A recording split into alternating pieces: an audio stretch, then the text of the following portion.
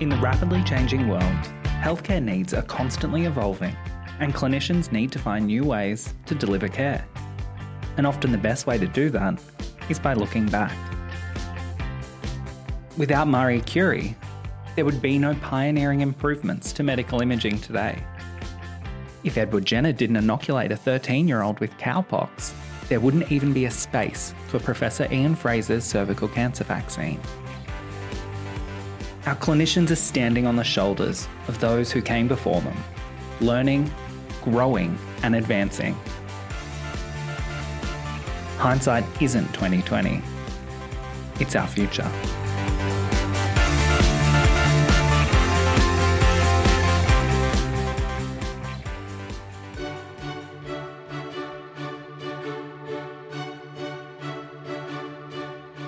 We know that the success of our healthcare system is thanks to the hardworking people on the front lines and behind the scenes to ensure that Queenslanders receive the best care possible. With that in mind, we wanted Showcase 2020 to shine a light on the people and services that are unleashing their potential, changing the way care is delivered and improving outcomes. The statewide anaesthesia and perioperative care clinical network saw a gap in training for rural and remote teams, leading to the development of the innovative Rural Perioperative Team Training Program. The 2-day program is delivered to the entire team, improving communication and culture, and supporting the sustainable delivery of care in their communities. Metro North's Chris Stonell shares their journey.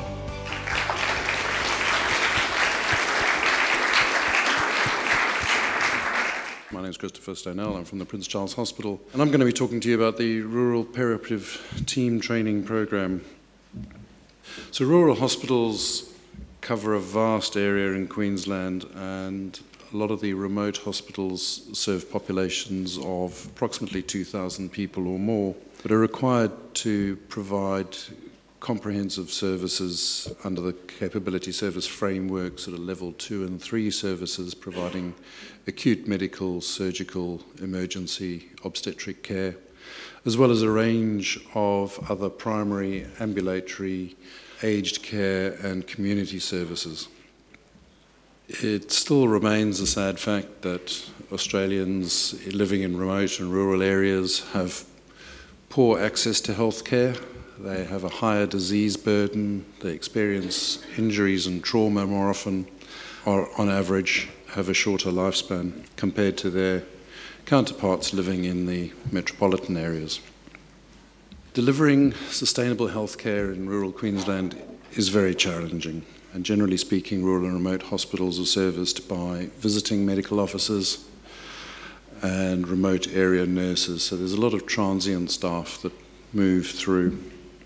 Anaesthesia in particular, which is my interest, is often provided by general practitioner anaesthetists, and they may be working alone in isolation in a remote environment with no backup, being supported by staff who are not familiar with the environment that they're working in. Nurses in these locations tend to be or need to be generalists. They work across a range of areas, including medical and surgical areas. And all staff experience the problem of limited access, or in some cases no access, to ongoing training. So historically, ongoing education has been delivered off-site, usually in a metropolitan or a regional centre, delivered by craft groups and within craft groups. There's been a recent trend towards online education, which does open up education for rural and remote areas, but comes with its own problems. And training generally focuses on knowledge acquisition, sometimes on skill acquisition, but very infrequently on non-technical skills. Non-technical skills being the skills of how to go about doing the things that you know how to do. The problems the rural areas encounter is off-site training takes people off-site. They have to take leave. There's often quite a bit of travel involved, which makes attending a course for a day or two quite burdensome if you have to travel for 1 or 2 days to get into a metropolitan area to attend a course for a few days and then travel 1 or 2 days to get home again. The courses are often in an unfamiliar environment and aimed at not aimed at rural and remote practitioners in particular. Craft groups, nurses tend to train for nurses, anaesthetists offer courses for anaesthetists, surgeons offer courses for surgeons, but when they get back to work, they have to go back to work as a team and work together. And that translating the learning in silos to working in a team is often difficult to achieve. Online education has similar problems to craft groups, people learning at home in isolation, having to take knowledge back to work and then integrate it into work in their work teams. And why is the talk about teams important and non-technical skills important? Well, the patient safety movement has recognised now for quite a while that a lot of the errors that occur in healthcare are attributable to failures in non-technical skills, particularly in communication. Almost 70% of errors or adverse incidents can be attributed to failures in communication at some stage. And there's also more recently been shown direct links between high team performance and clinical patient outcomes. And so being able to get teams to work together has been quite a challenge. So the Rural Perioperative Team Training Program is a multifaceted, multidisciplinary team training program. It includes technical skills, but also the focus is really on non-technical skills, communication and teamwork within the perioperative teams.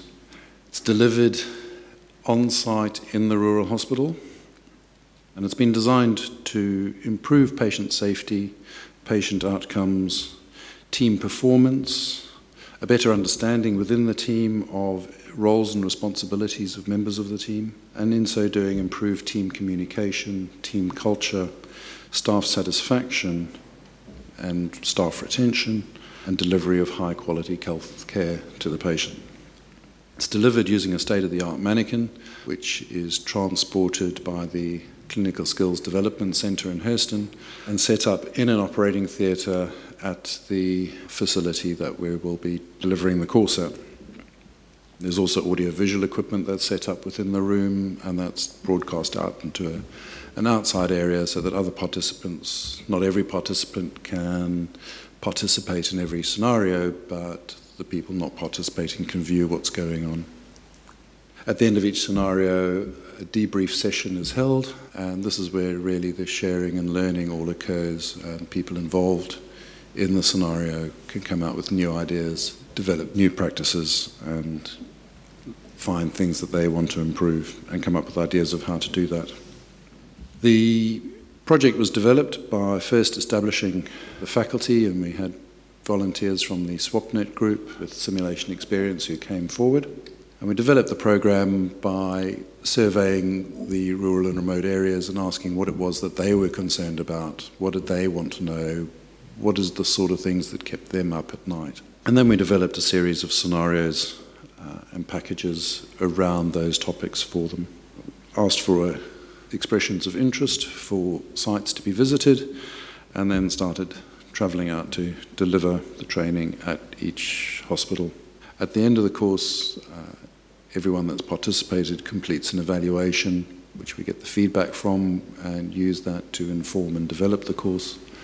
And part of the sustainability is to leave coursework with each site and start upskilling people on site to be able to participate more in the running of the scenarios, so it becomes hopefully gradually less onerous over time.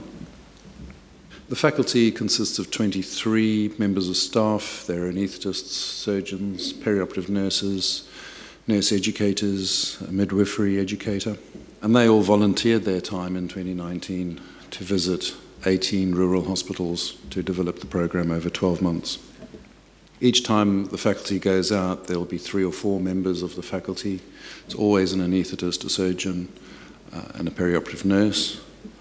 They're accompanied by a simulation coordinator from CSDS, who runs the technical side, makes sure the mannequins work and do what we need them to do. And Karen Hamilton, the SWAPNet project coordinator for us, also travels with us and completes the administration side of the training days. These are the examples of the topics that they chose to talk about and chose to receive training in. The bold ones we call the core scenarios. Those are things which were almost universally problems or areas of concern at the hospitals that they all wanted training in, and the not bold topics are topics which some areas wanted, some areas didn't. And we asked the hospitals to choose 6 topics which they want to receive training in. So the course is tailored to each individual hospital. Not everyone gets the same. There's a list of the hospitals that we travelled to in 2019, all the way from Kingaroy to Thursday Island and back. And the Healthcare Improvement Unit has supported the deliveries during 2019 for travel and accommodation costs. But as I've mentioned, the faculty volunteered their time. They've agreed to continue funding for us for 2020, and we'll be visiting another 10 hospitals during 2020. The evaluation and the feedback we've received has been universally positive, and the experience has been that people are just incredibly grateful that someone's taken the time to travel out to them, to give them, well, really just to spend time with them and try and give them some education and training. All the attendants or participants receive certificates. We've now issued over 500 certificates to people who have attended the course. At the end of each course, we provide the site with a course report, and in the report that includes ideas that they've come up with of processes that didn't quite work the way they wanted them to, or skills that they didn't have, or things they wanted to improve about their working environment. And these are all ideas that are generated from within the group. It's not things that we tell them, but they tell us, and we record them. We provide them with that report, and then we regularly receive emails throughout the year of people updating us saying, we've managed to do this, we've managed to do that, we've changed something else. So we also get indirect feedback like that. We've received a number of letters of thanks from directors and of departments and medical directors, which have generally been all very positive. And we've had one very touching story from a director of a rural site, and we had only visited there about a month before, and she wrote to us and said, the other day we received a call at 7 o'clock from a lady about a lady who'd been stabbed in the chest. She was in the emergency department, and the initial chest drain had just drained 3 litres of blood within a few minutes. A second anaesthetist and I were called in, and we arrived as the surgeon was opening the chest. Blood was pouring out. We eventually measured another 4 litres of blood loss, with more on the drapes and on the floor. We had 2 emergency department nurses running the rapid fluid infuser. The team was really cohesive.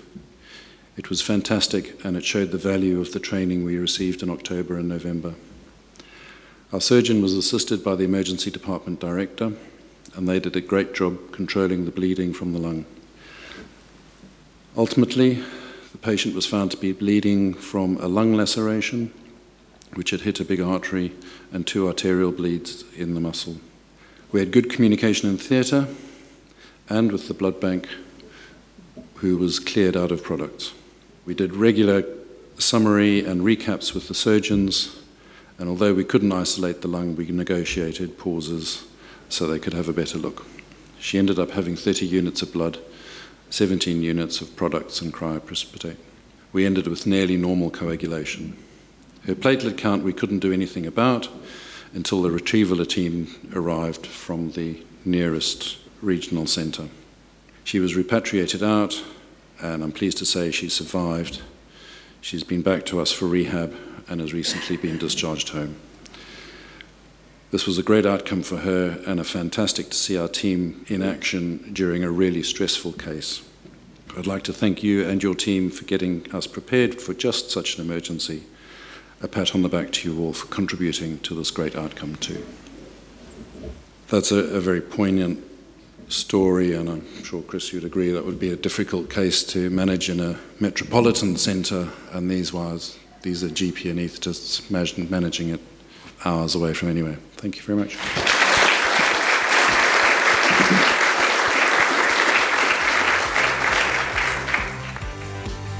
As always, thank you for listening to our podcast and taking the time to learn about the wonderful work of Queensland's frontline clinicians.